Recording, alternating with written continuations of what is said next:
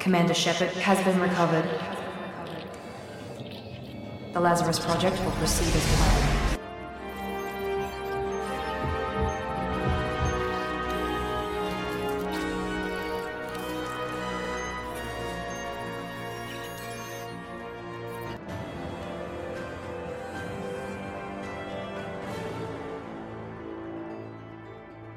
Welcome to the Lazarus Project podcast, a Mass Effect podcast discussing its characters, lore, theory, and opinion. In this episode, we had a chat with Carla Elizabeth, N7Kate, and new on the scene ParagoN7 about the Indoctrination theory. This was a live episode, so you might hear some comments here and there that were in the live chat, so please don't be alarmed. But more or less, it is just us chatting amongst ourselves, really.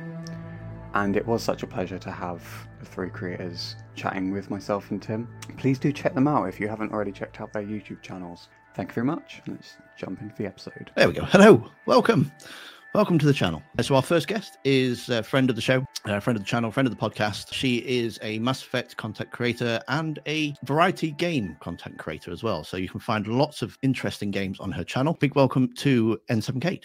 Hello, guys. Hello, everybody. Who's excited to talk about indoctrination theory? This girl. Next on our list is a fantastic Mass Effect creator.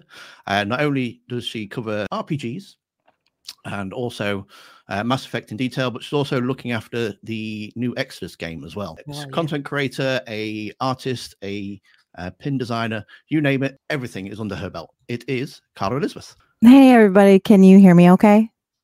All good. Okay, good. And finally, but not at least the last, a new Mass Effect content creator. Absolutely fantastic theory videos. It is ParagoN7. Hello, guys. You guys can call me ParagoN7 or Paragon or Atharia. And I'm really glad that you liked the Geth video, Ploppy. That was a really, really fun one to make. And thank you so much for the invite here. It's so great. I think I'm probably the newer Mass Effect creator on the scene. So thank you so much for inviting me. You're welcome. Okay, so this is your spoiler warning. We are going to be talking about Mass Effect 3's ending, mostly in detail. So if you don't want to hear it or haven't played it, make sure you do. Go and play the Legendary Edition now. Yeah. And for those that don't know about the indoctrination theory, a brief summary is that the Reapers throughout the course of the trilogy have been trying to indoctrinate Shepard. And then the last ending part of the game where you run towards a beam is the final push of them trying to indoctrinate you to choose either synthesis or control. So I've talked enough already. I shall hand over to our guests. And just with a simple question, does anybody here actually don't like the indoctrination theory? Can I say something? Sure. Okay. I've been thinking about the indoctrination theory for the last few days, and I think I don't have any ill towards the indoctrination theory, but I think the existence of it is sad. The fact that fans had to come up with such a heavily detailed and arguably more concise and thought out theory than what maybe we actually got to cope with the ending and their experience with it is so depressing. Like, that's so sad. That is such so I never get mad at people for mentioning the indoctrination theory or being wanting to choose that as their canon. If you want that to be what your Shepard experience is, fine. I just think the actual existence of it needing to be how people coped with the ending, and I didn't play I played with the Legendary Edition. That was my first experience. So I have no connection to the originally released, the before the extended cut. But it's so I don't ever hate it or anything. I just feel bad that people had to cope that way. Because it's really what it is, essentially. It's just people trying to make sense of an ending that doesn't really make a lot of sense. I do think it's also a little bit sadder, to be honest, that it actually, I think it in some ways it makes more sense than what the actual truth is as well. I think that's kind of the sadder truth of it as well. Is you know, people genuinely believed it was fact before, you know, BioWare said what they said. I think there was a post or something, wasn't there, where they debunked it. Yeah, I mean, they confirmed it's not canon. I think they did that just before the Legendary Edition came out. I think it was a Chris Hepler, who was one of the writers on Mass Effect 2 and Mass Effect 3. And he basically said, like, it's a fan theory. We were not that smart. Apparently, at one point, they were considering indoctrination as a potential, like, something that was going to happen as part of Mass Effect 3, but they couldn't make it work in terms of the gameplay, so they gave up on that idea. I played Mass Effect 3 right when it came out. So when when I first played the ending, I'm not gonna lie, I went through like you know, you need like the many stages of grief. Like, you know, denial, anger, frustration, trying to make sense of it all. Like, I went through all of that. So when the indoctrination theory came out, I'm not going to lie, I kind of latched onto it, you know, to sort of justify it, because the ending was horrific in its original state before they brought out the extended edition. Because effectively, you end Mass Effect 3, the mass relays get destroyed. And if we know anything from Arrival, that's not a good thing, you know, from what happened with the Batarians. So I thought I had basically like annihilated everybody like in the galaxy, in the Milky Way, and stranded all of these races like at Earth. So everything that you had fought for up to that point seemed kind of pointless. So yeah, like I for the indoctrination theory is actually the thing that actually inspired me to make a YouTube channel. Like, that's how long I've been going, like 10 to 12 years. That's insane. But it was watching other content creators, watching fan theories, watching the community try to make sense of all of the plot holes and all of the things that didn't make sense in the ending. But over the years, as I have kind of like reflected on the indoctrination theory, there are a lot of plot holes with it. There are a lot of problems with it. Things that, you know, it doesn't explain, and I just don't think it's not very BioWare, because the whole belief of the indoctrination theory is there is technically really only one right answer, which is to destroy the Reapers, and obviously choose destroy, because then you fight, you know, you break out of indoctrination, right? And if you choose control and synthesis, you're giving in to the Reapers. So it's just not very BioWare. Like, BioWare would never have done that. And then it wouldn't have ended Shepard's story properly, because obviously if you ended it by breaking out of indoctrination, then the Reapers are still there. Shepard doesn't really get a proper ending because you don't see the continuation, you know what I'm saying? So, like, when you reflect on it more further, there are problems with it. But I'm not going to lie, when it first came out, like, I was like everyone else in the Mass Effect community, I've just going, please, somebody make sense of all this. And yeah, because obviously it's my favorite game series, as you guys know. I was heavily invested, let's just say that, in the ending, and I was heavily just disappointed. I think the extended cut did fix a lot of things, those things. So I think maybe if you had played like the version of the game that came with the extended cut, you might not have felt as, you know, viscerally, I suppose, as I did when it first came out. Yeah, to jump off of that point, when I first played Mass Effect, it was the Legendary Edition. So I played it with the extended cuts. And I will say, even with my experience, I still felt incredibly confused and disappointed. Like, I'm not sure how much the extended cuts helped with making the story of it make sense. Because I think, like, I've tried to reflect on this and understand what about the end sequence kind of really bothered me. And like you had said, Kate, like it's very much from it's confusing. Like, it doesn't feel like BioWare. It didn't feel like they were tying up all the plot threads and stuff like that. It felt like, okay, all of a sudden we are just going to, you know, have a random star child here that's going to explain something to us, as opposed to having like a final boss scene, like the Human Reaper or with Saren. So it felt super confusing. So I personally think that something that's incredibly smart about the indoctrination theory is it pulls on something like, you know, Shepard becoming indoctrinated after interacting with Object Rho, and like, you know, Shepard's dream sequences having like all these oily shadows and like, you know, trying to make sense of, okay, Shepard got shot in the shoulder right before like Marauder shields rocked up, but now all of a sudden Shepard's holding like their side when they're talking with Anderson and stuff.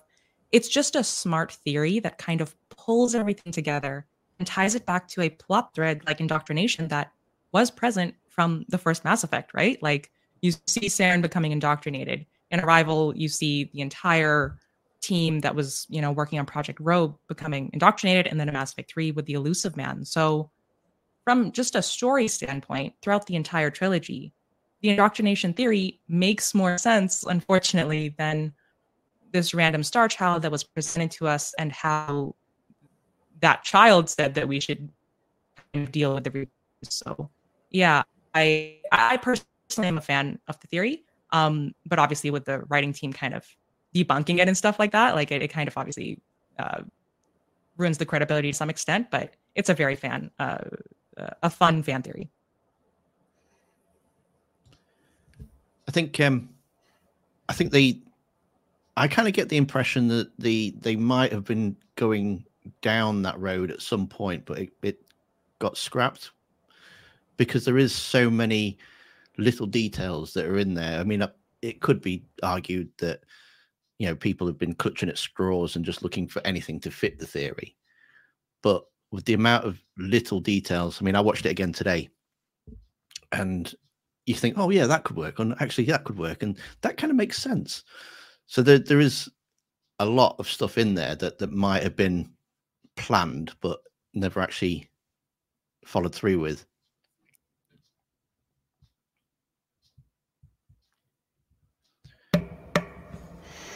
Yeah, to go off of that, one thing that I really, really enjoyed about the theory was the oily shadows and Atharia, Shepard's dream sequences. your mic is kind of because it cutting out. seems so random.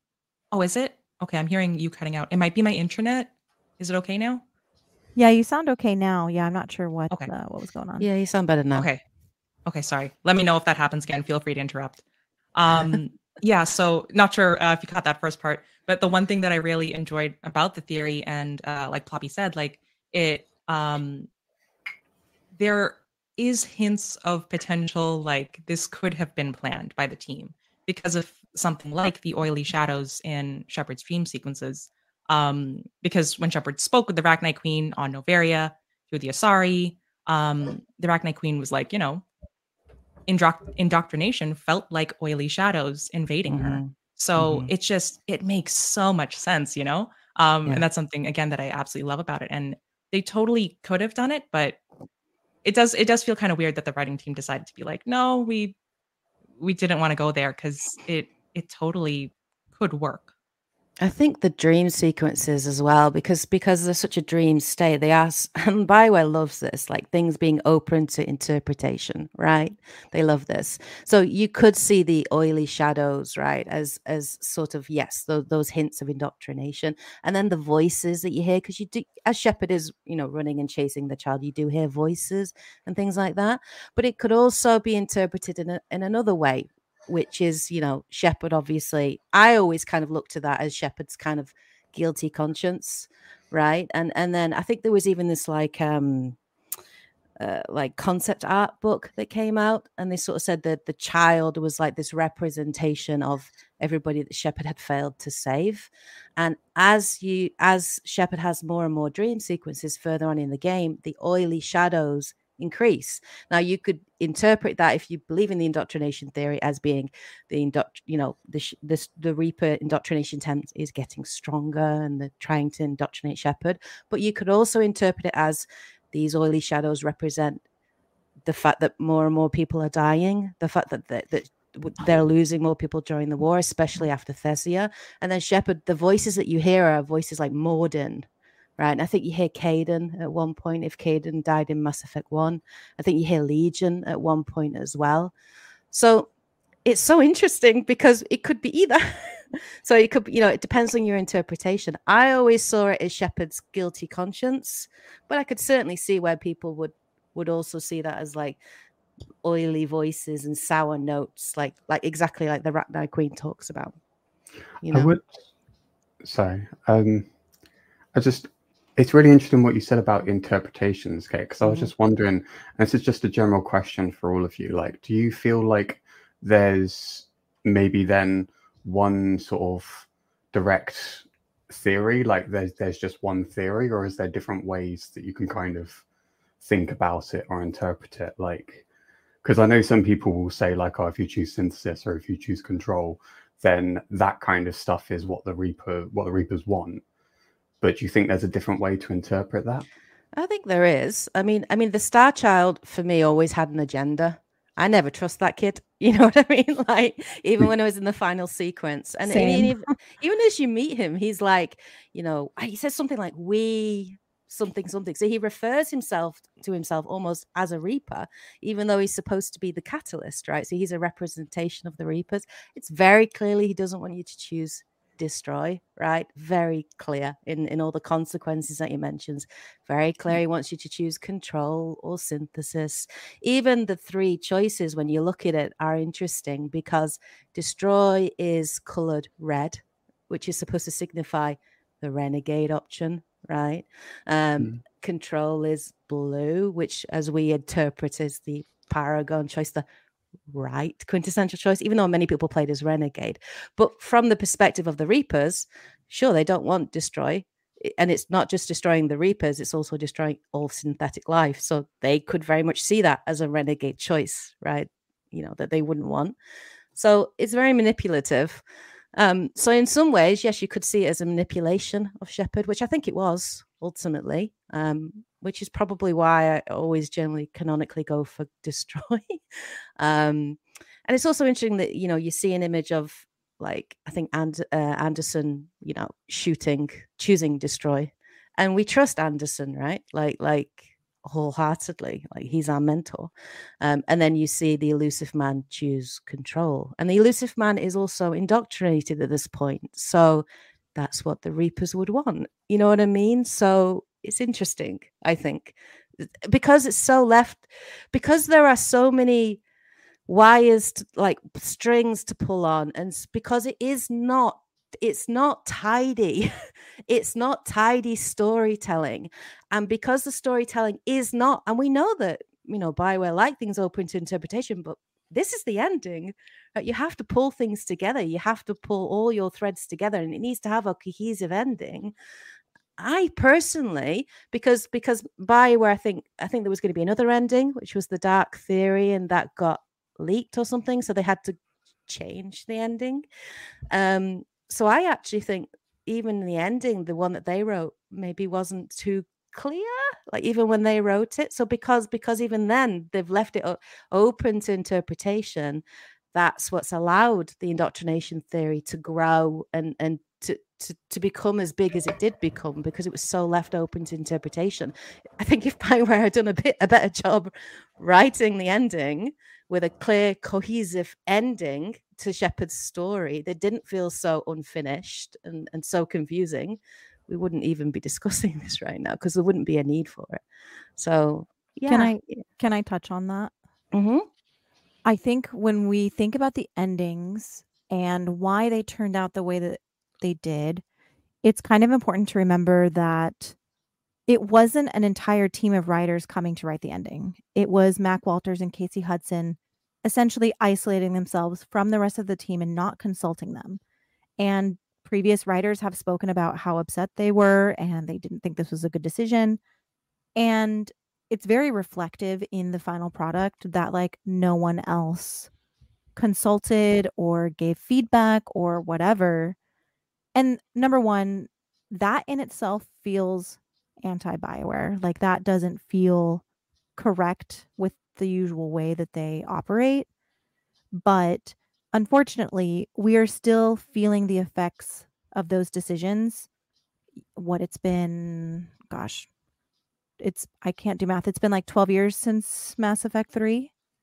And people still cannot coherently explain exactly what happened or what all of it means. Like, and I say that as someone, you know, obviously I've analyzed everything. I know you guys all have too. Like, we all know the intricacies of the ending, and we all still don't 100% understand it or are able to make sense of it. And that is going to be, in my opinion, something that they will have to address in Mass Effect 5. They're going to have to be like, here is more exposition on what actually happened, what actually happened with Shepard's choice. And I know that a lot of people don't want that to be explored, but like, I feel like they have to. I feel like they have to be like, you guys have been asking questions for years, which, you know, doubled with the Legendary Edition coming out. And, you know, making all these theory videos about what could happen in the next game is so hard because we still don't know what happened in the last one. It could be their way out, to be fair. Because Andromeda was supposed to be their get out clause so that all three choices mattered and they didn't have to canonize an ending. Because they're going to be making a new one that carries on the Milky Way story, or at least in some part it does. It could, if they could go back and use the indoctrination theory as a means to explain how every choice still matters, because it never actually really mattered, if that makes sense. Yeah, no, I've in a lot of my theory videos talking kind of about where the timeline of the next game could take us. I think that the easiest route that they could go is pushing the Milky Way timeline to the Andromeda 2819 and basically being like, enough time has passed. Synthetics and organics have basically all evolved to the same level, depending on, or in like completely not dependent on what choice that you made. Like, say synthetic, or after you choose the synthesis ending, everybody's green synthesis icon things, whatever, have essentially gone away with like evolution, or that was just a process that they needed to get comfortable in that body. I don't know. I just feel like I totally agree. I think that they could very easily be like, the endings don't really matter because they all end up with the same outcome in the end. Like, the Quarians and Geth both live on, both figure out peace. The Krogan live and rebuild Tuchanka. I mean, there's just so many things that it makes sense. So yeah, I don't think that they have to address the endings in a way that is expanded upon. But I think with last year's N7 Day, where they specifically say, like, what happened to all of our squad mates? What happened in all the endings? I think that they know that people are really wanting more from those endings, just to kind of cope, to kind of understand better, and I think to be able to move forward. Yeah, I think people need closure. I think that's what people didn't have properly, is closure, to be able to move on to accept something else. I think that's why so many people, even though I didn't have a problem with Andromeda, but I think they just moved on and ignored what happened, right, in the endings and everything. So I think they do need that closure. But I don't think the indoctrination theory is going to be addressed. It's definitely not canonical. Why would they let, like Chris Hepler obviously did an interview, I think it was like February 2021, which is just before the Legendary Edition came out. Now, they had 12 years to address the indoctrination theory publicly, and they only did it after Mass Effect 4 had been announced and we'd seen trailer footage and the Legendary Edition came out. And I think that's purposeful. I think that's them saying it's a great idea, we love it, but it's a fan theory and it's not canonical and we never planned it and it isn't part of the lore. So I think they do have to address the endings and whether or not they choose a canonical ending with Destroy or anything, which they're doomed if they do, they're doomed if they don't, honestly, because people want their choices to matter, obviously, into the next Mass Effect. But I think BioWare, personally, even though I quite enjoy the indoctrination theory and discussing it and debating it, I do think they're going to look to put it behind them. And I don't think it is classed as canonical, not by BioWare anyway. They consider it a fan theory. Something I wanted to touch on that Kala had mentioned was what Mike Gamble wrote in that blog post was all of those questions that fans have, like I think he wrote like what does a baby Volus sound like? And I believe he also wrote the ending. So he's definitely aware of it. And on Twitter, even, I think on one of your tweets, Kala, when you were like, list your craziest theories, Gamble himself replied with like something along the lines of, if Marauder shields lived, then, then this would happen, right? Yeah. So like, I think that it's a pretty telling sign that the franchise director of Mass Effect, like Mike Gamble, he seems to have a very solid finger on the pulse of where the fan base is, just in terms of everything, our curiosity, what we're concerned about, what we want to see in the next game, and stuff like that. So just from like the endings perspective, I do think that it is going to be addressed. And something else I wanted to touch on was it's huge that they hired Mary DeMarle, because it would be like what happened in the endings, just in the endings of Mass Effect 3, just having her there as the senior narrative director will prevent all of those indiscrepancies and contradictions from being in place. Because as the senior narrative director, she's basically there to direct the writers to make sure that every little detail in like different character arcs, the overall plot, the world building, like all of those things align with one another and make sense.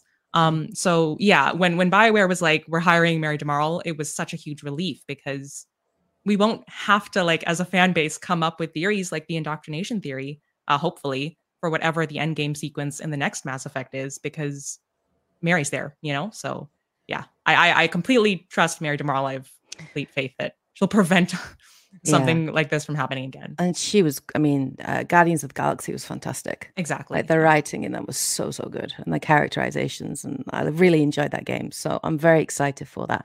They may, it's not that they've put down the indoctrination, because it's fascinating, obviously, with the Reapers. What about the repercussions of indoctrination? So, and then not just Shepard, but there's so many people that on different planets that are indoctrinated, right?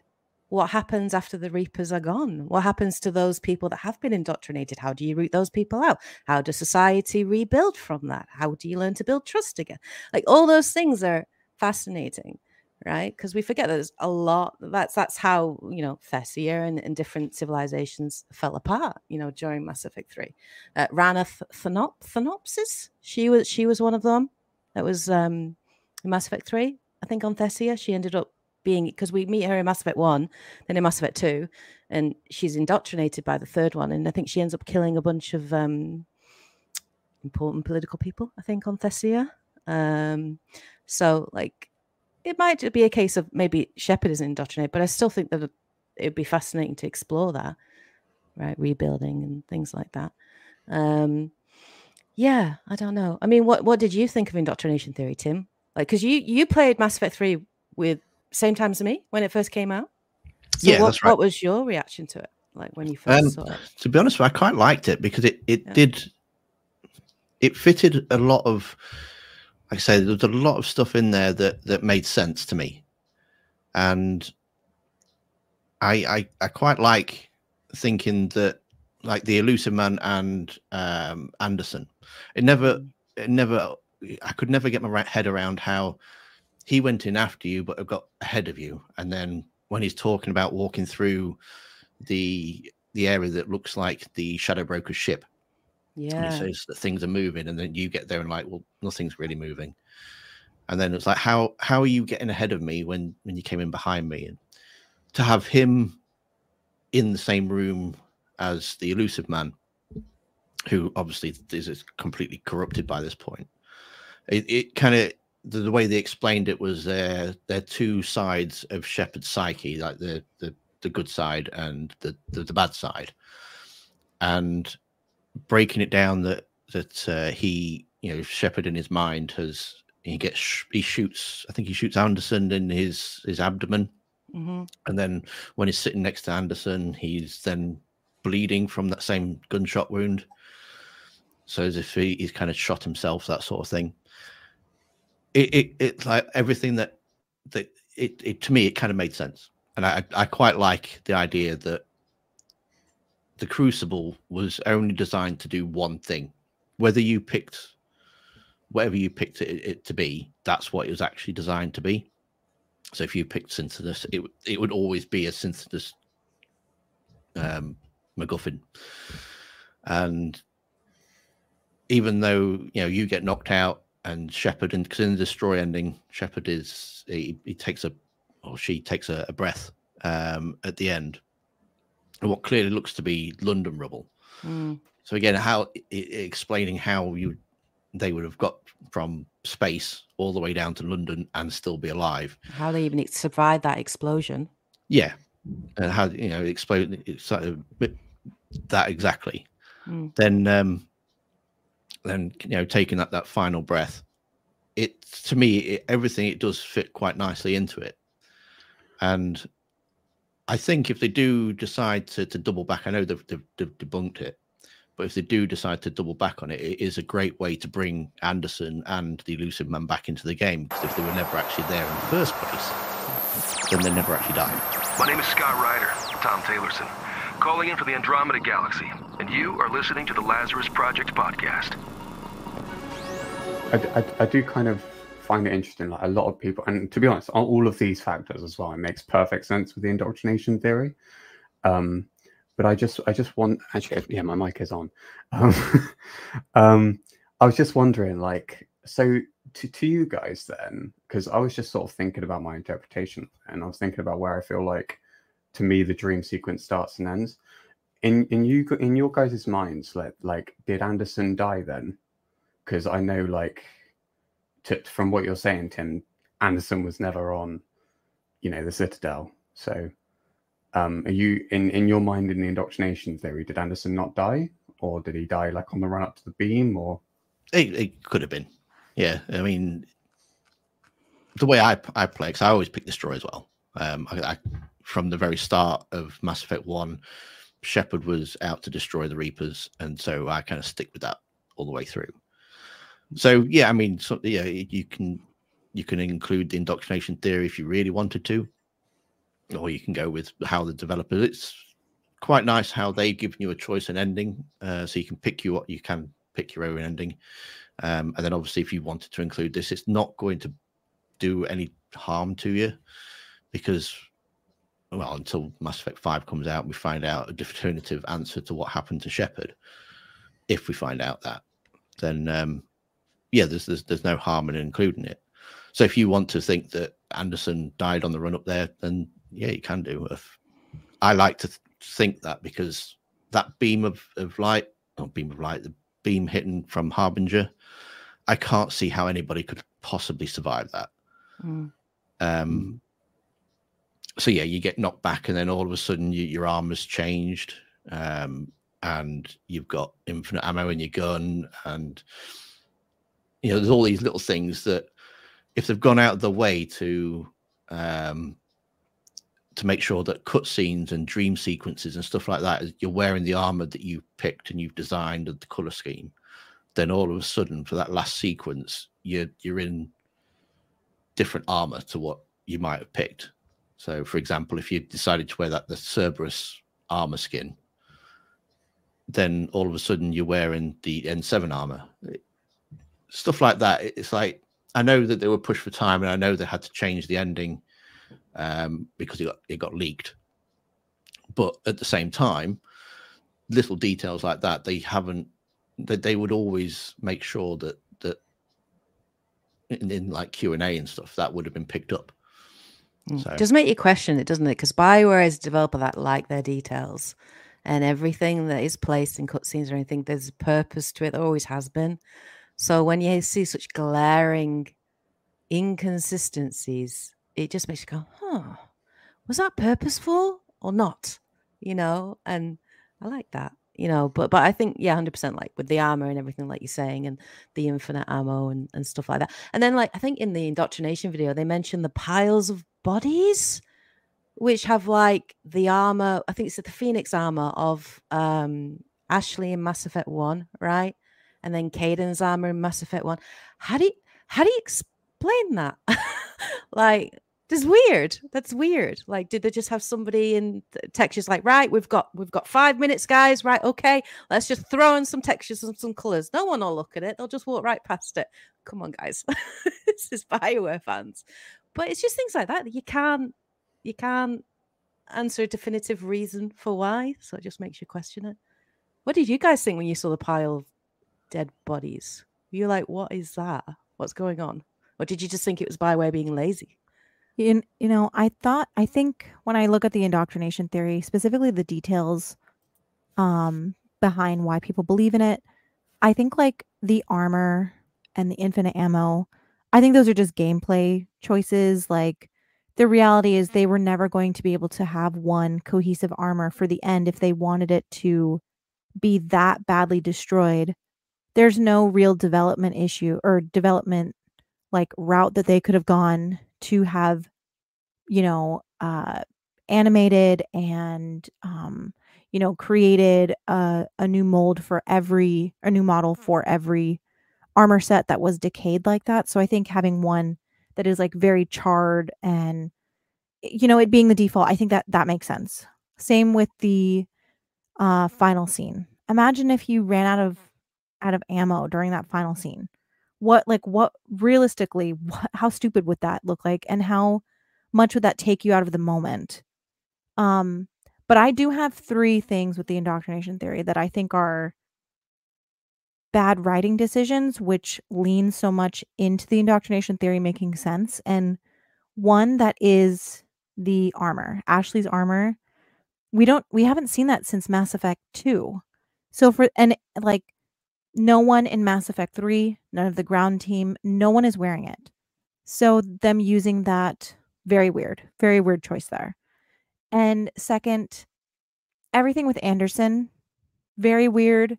You could probably write it off as just them like thinking that people wouldn't notice that he got there way before us and we didn't see him. And there's like timeline inconsistencies there. But I think my biggest issue with it is, how is the elusive man able to do what he does? And how is Shepard able to be controlled to, that bothers me the most out of like the many questions around the ending. How was Shepard able to be controlled by the elusive man?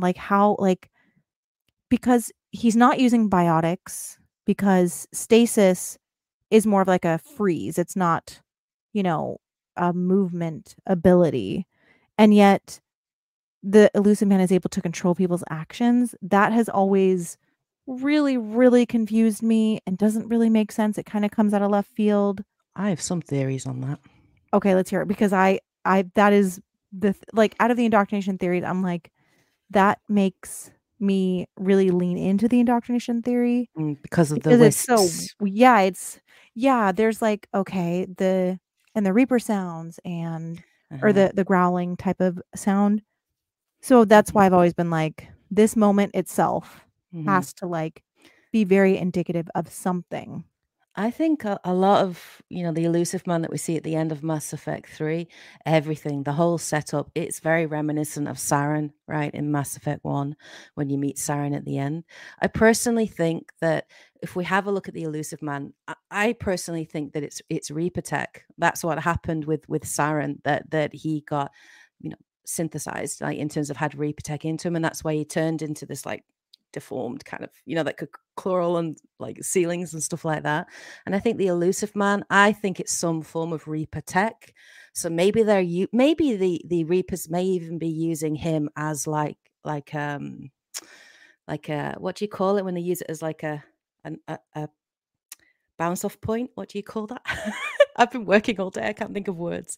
Wait, like an antenna, like an amplifier, like a vessel, like an amplifier. So I feel like there's some kind of Reaper tech, and that the Reapers are using the elusive man potentially as an amplifier to get closer to Shepard, to potentially try to control and manipulate Anderson and Shepard, whether that involves some attempt of indoctrination, which would explain obviously the growls and that kind of thing.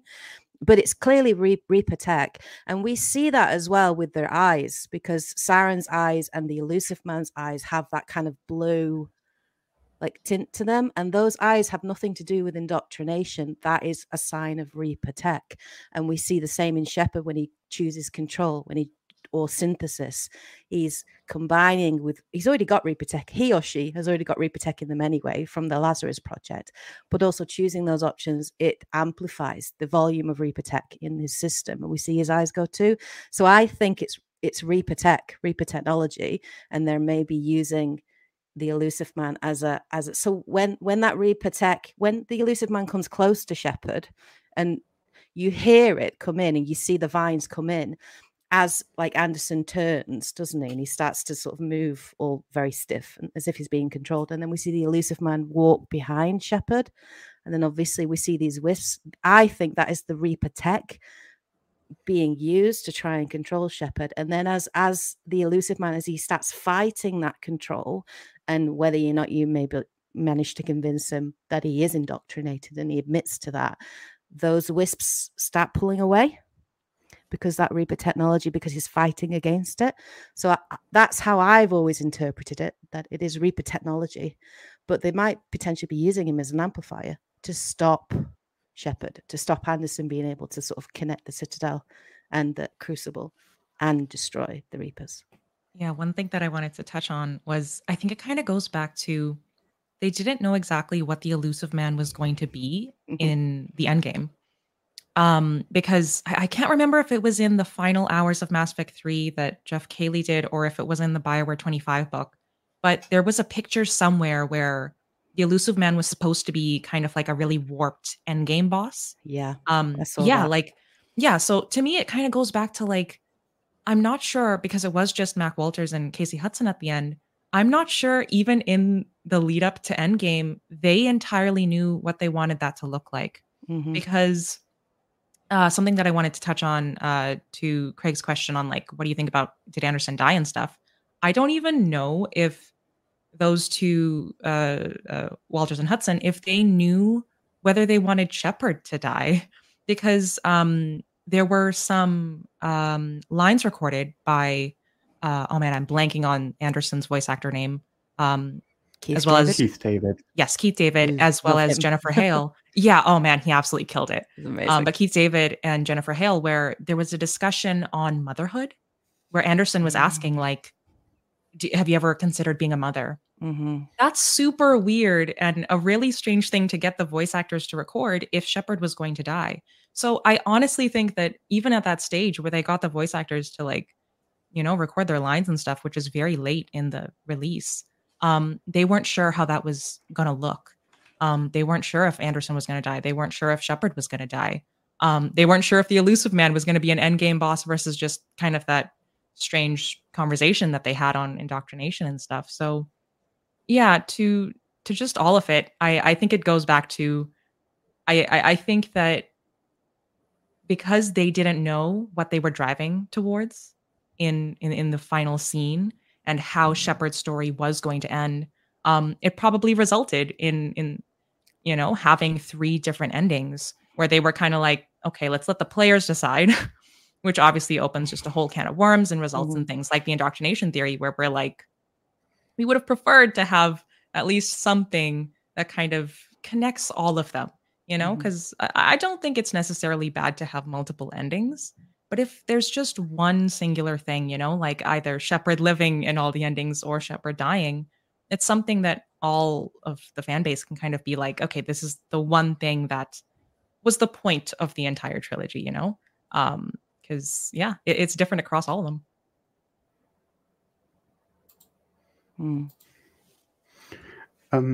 I do find, to be honest, what you said just now, ParagoN, sorry, what you just said now about, sorry, I was thinking about asking the chat something and now my mind's a bit scrambled.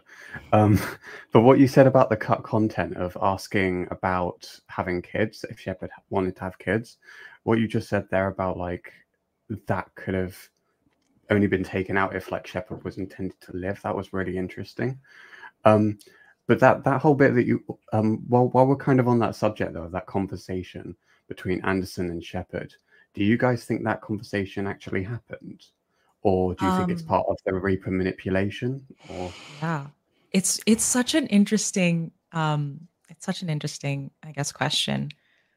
I personally don't believe in the indoctrination theory, obviously because it's been debunked by the writers. So when I'm viewing that specific scene, even though it obviously doesn't make any sense why Anderson's saying the walls are moving and all of that stuff, and how did he get ahead of us? I just kind of chalk that down to, the writing not being on point and stuff like that. So when I view that final conversation, I mean, the first time I ever viewed it, I was extremely emotional. It felt like it was the one thing that they got extremely correct. Where it was just when Anderson tells Shepard that, I played FemShep, so the line is, you've done good, child. It was so powerful. So, and I would have preferred the conversation to my female shepherd to kind of go that route of talking about motherhood and talking about kids, just because that's kind of what I wanted my shepherd to, end off on and have the happy ending. So yeah, I kind of view that conversation as having happened and being true, because it felt like the one thing that Anderson is he's either the first or the second voice you hear at the start of Mass Effect, right? With the conversation with Udina. So it felt so right to have him there right at the end, and just kind of just hammering home like, yeah, you did it, which is why everything that happens afterward I kind of just ignore, because that to me felt like a very solid place to end the series. I liked as well in that scene that Shepard wasn't alone, because I really didn't want my shepherd either to survive or to die alone. You know what I mean? And as you progress through, obviously, Mass Effect 3, like Shepard, bless, like does become traumatized through the war and seems to not isolate themselves, but they feel like they're alone. They're taking on the weight of the galaxy, by themselves, and there's so much expectation and pressure on them. I really liked that scene with Anderson. And I would like to think it existed, that it was a real thing. And Anderson, in my headcanon, was a father figure to my shepherd. She looked up to him. He was like the dad that she didn't have. You know what I mean? And so I got really emotional at that scene. And even listening to that hidden soundbite, I was like, oh, kind of, I really did. So I like to think that Shepard wasn't alone in that, even though Shepard's an absolute badass and would have got the job done, whatever. I've always believed that Shepard is so successful because he or she is not alone, has never been alone, has always had people standing with her, whether that's other races, friends, her crew, that. So I really didn't want Shepard to be alone in that final moment, So I think even when you choose destroying, you get flashes, don't you, of your crew and stuff like that. No, it's making me emotional just talking about it. But yes, I did like that scene with Anderson, and I'd like to think it happened. I think it's sorry. I think it's the one thing that kind of made me not want the indoctrination to have started at that point, because I don't like to think that moment was fake or anything. Like that moment between them was real. I like to believe that the real manipulation starts when he ascends to heaven, or whatever you want to call that. Sorry, go on, Tim. I was just going to say, even though the indoctrination theory has been debunked, I still don't think it's implausible that the Reapers would try to indoctrinate Shepard. Obviously, they've done it to Seren and the Elusive Man and countless of other people. So there could be elements of them actually trying, even though it wasn't successful. Well, they clearly class Shepard as the biggest threat to them. Most definitely. Why would Harbinger even bother to taunt Shepard unless they classed Shepard as a real threat? And there's certainly been plenty of opportunities for it to happen. Shepard, through Mass Effect 1, Mass Effect 2, Mass Effect 3, has had quite a lot of contact with Reaper technology, Reaper artifacts. So there's plenty of opportunity there. I think the hardest thing to prove with the indoctrination theory is, when did it happen? How, if Shepard was indoctrinated, how how has that progressed? When did that begin? At what point did that indoctrination start to take hold? Whether or not you see the dream sequences as an indication of that, as they progressively get worse or not, depends on your interpretation. But it's really hard to pinpoint that, and I think that's where there's a lot of discussion and debate. I think something. Oh, sorry, Kate. No, go on. What are you saying? Yeah, something that I wanted to just touch on was I think the Mass Effect team themselves didn't realize how like in depth the fan base needed explanations, right? Because we were given absolutely no explanation as to why Shepard wasn't indoctrinated, why any of our squad mates weren't indoctrinated. Because arguably, like the Normandy squad interacted with the Reapers the most. So the fact there was, no explanation given. And something I wanted to kind of discuss there, and I wanted to get your guys' thoughts on, is I think that there was a shift in the team understanding that the fan base really needs that type of in-depth explanation on things with Andromeda.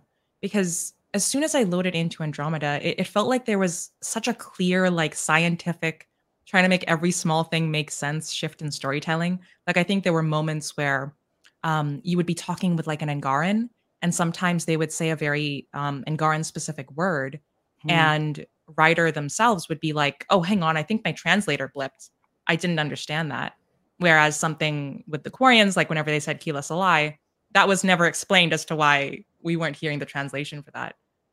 So yeah, like when I was playing it, it really felt like the Mass Effect team took everything from the trilogy where they were like, the fans really need us to world build more and kind of flesh things out. Why, like, have explanations for things that didn't necessarily have one.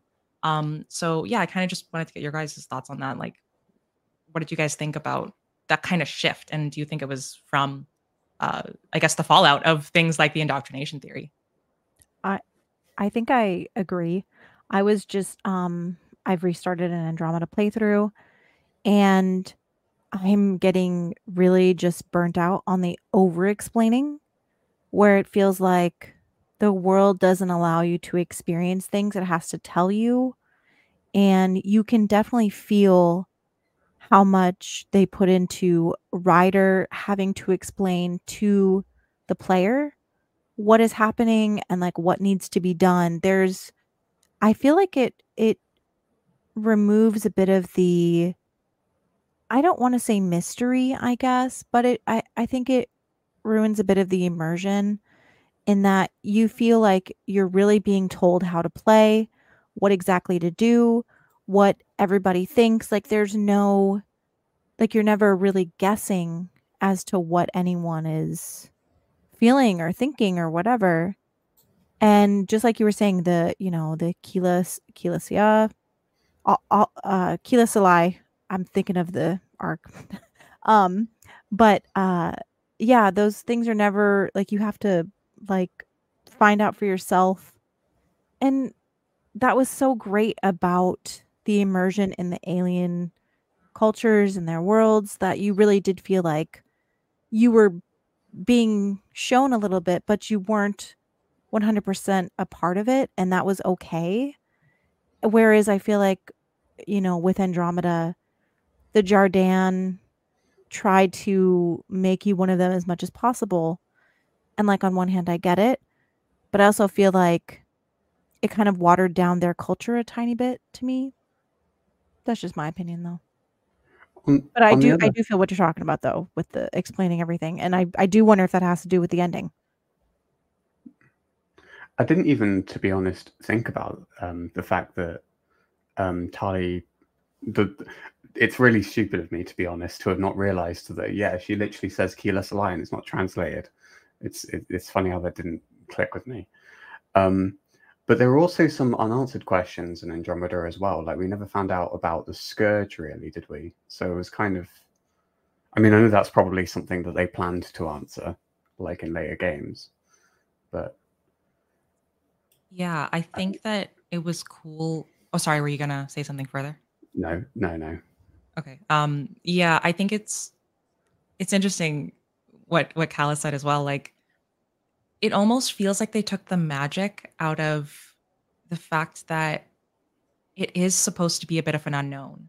Like thinking about Mass Effect 1, and the reason that I fell in love with the series was because it just felt like there was so much out there, like in the Mass Effect universe.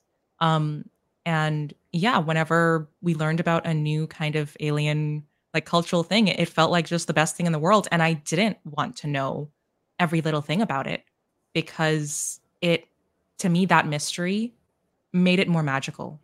But yeah, to touch on what Craig said about the Scourge and stuff, I think Andromeda, it felt a little bit like scientific, like I mentioned earlier. Like it felt like, okay, we're going to tell you exactly what you're, allowed to know with XYZ, but then you're going to be completely lost with things like the Scourge, with things like the Jardan, and stuff like that. So it did feel a little bit like that magic was gone a little bit, even though we went to an entirely different galaxy. Like that should have been the moment where that magic was back and that we didn't know everything. So it is an interesting choice, and I really do think it was birthed from fans just wanting an explanation for every little thing in the endings. But I think they probably went about it in the wrong way. Obviously, like Kate said, damned if you do, damned if you don't. Like there's not a perfect way. You're never going to satisfy 100% of your fan base. So yeah, but I find it interesting. The stuff on the Scourge, the stuff that are still mysterious in Andromeda does very much intrigue me. Just because it feels like it has that little bit of magic that could kind of bring back those Mass Effect 1 vibes specifically. Yeah.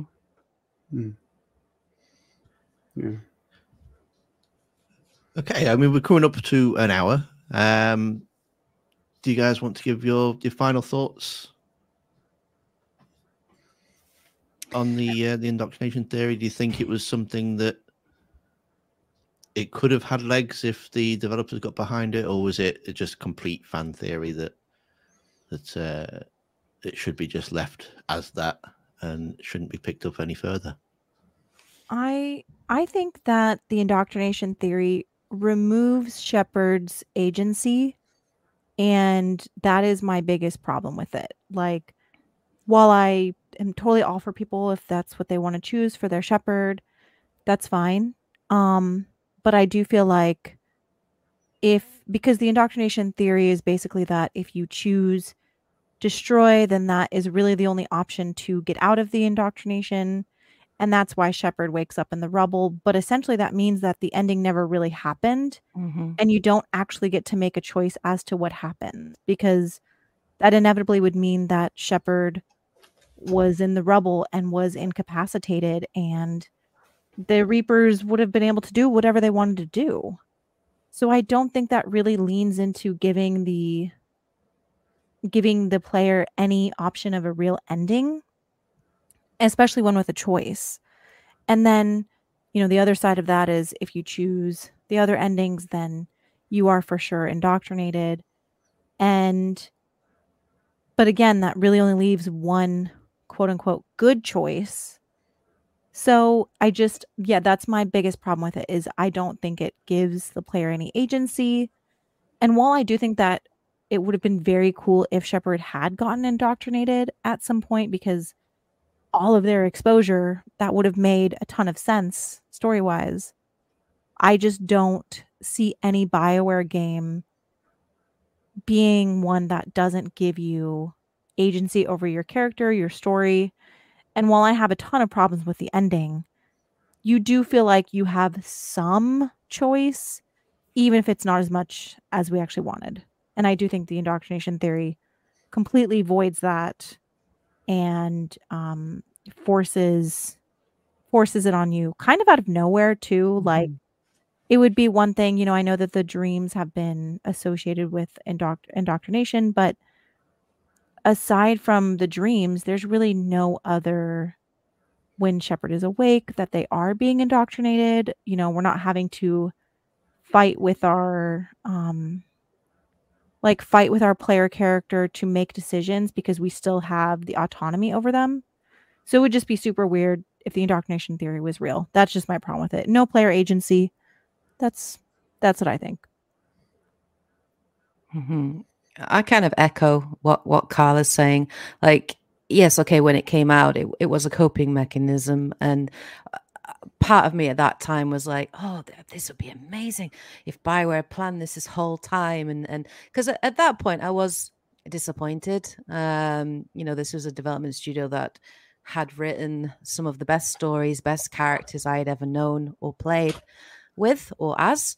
And so I couldn't believe that they would finish the trilogy in such a way as they had done, with the original ending of Mass Effect 3. So I was like, they've got to have an ace up their sleeve. They've got to be planning something.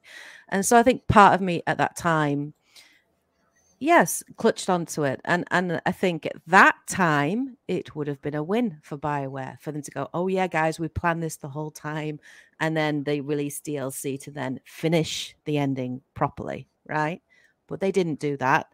And obviously, BioWare have admitted it's not canon. They've debunked it themselves. And I agree with Carla. I think if you just left it at the end of the indoctrination theory and Shepard had woken up, it wouldn't have ended Shepard's story in a satisfactory way, because so much would have been left unknown, right? Like, did Anderson die? Is Anderson dead or not? Where's the elusive man? Is the elusive man what's he doing? Did the Crucible make it? Like, there would have been so many things that were unanswered, right? So I don't think that would have been great. And then exactly like Carla said, like forcing players to say this is the right choice is very non-BioWare. They've always believed in player freedom, player choice, player agency. They've always believed that through every series, whether it's Dragon Age, Mass Effect, Knights of the Republic, whatever it is. So it's just a very un-BioWare thing to do. So I think the more I reflect on it, the more it doesn't feel right, but at the time, yeah, like it was my way of going, oh, maybe they had planned it all the time and my faith in BioWare is not misplaced, kind of thing. And that's how I felt at the time. Yeah, my thoughts on it. Obviously, I'm a huge fan of theories like this, and a lot of my channel just covers stuff to this extent. So I'm a huge fan of how smart the theory is. And just how it kind of wraps up all these little discrepancies and contradictions to make something make sense. And I think it's pretty telling that a lot of the fan base kind of latched onto it and it was like, yeah, this makes a lot of sense. But to Cala's point again, like in an agency-based franchise like Mass Effect, to say that the entire end sequence was all a dream is a little bit, confusing. So while I don't personally believe in it, I still 100% wholeheartedly love the theory just because it's so smart. It's so creative, but it's such an indication of just how creative and amazing and passionate the Mass Effect fan base is. Exactly. You've got to respect that, and I think that's a great thing. So, and I think I think even the people that were promoting the indoctrination theory back in the time 12 years ago, they did a petition, they raised money, I remember, for charity, as a petition for this indoctrination theory, saying we've got this idea, please do it. And that's just taking something that really confused people and really upset people and hurt people, with the ending, and they tried to turn it into a positive thing, you know what I mean, for the community. I think that's a good thing, and so I like the theory. I just, don't think it holds up, but I do like what it represents in a way. Can I add one more thing to? I just really quickly.